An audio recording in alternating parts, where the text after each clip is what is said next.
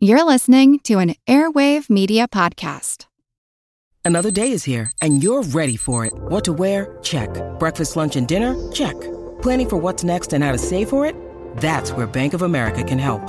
For your financial to-dos, Bank of America has experts ready to help get you closer to your goals. Get started at one of our local financial centers or 24/7 in our mobile banking app. Find a location near you at bankofamerica.com/talktous. What would you like the power to do? Mobile banking requires downloading the app and is only available for select devices. Message and data rates may apply. Bank of America N.A., member FDIC.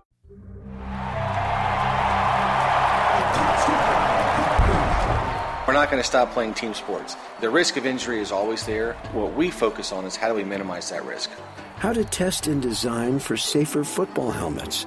I'm Jim Metzner, and this is The Pulse of the Planet. In 2003, we were the first university in the country to instrument the football players. We put a series of accelerometers in their helmets.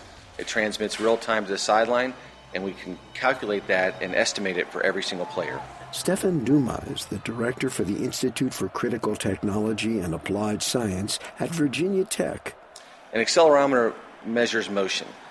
So when we think about head injury and exposure, we're interested in acceleration. So those sensors measure that, transmit to the sideline, and then we have that data record for the entire team. Acceleration is the key of injury. We talk about velocity or speed kills. That's not technically true. You go 500 miles an hour in a plane, you're fine. It's really how fast you stop or how fast you start. That's acceleration. And that's what pulls the tissues apart, and that's what causes injury. So we have the data on the field from the accelerometer sensors. We come into the lab and we recreate that impact. We use dummies, auto safety dummies, test dummies, and we develop systems that repeat what is seen on the field. Dr. Duma and his team have devised a star system for rating helmets, which has been adopted by the industry. We work very closely with manufacturers. They're in our lab every week testing their different products. We advise them on how to make it better, and that's part of our research and outreach mission.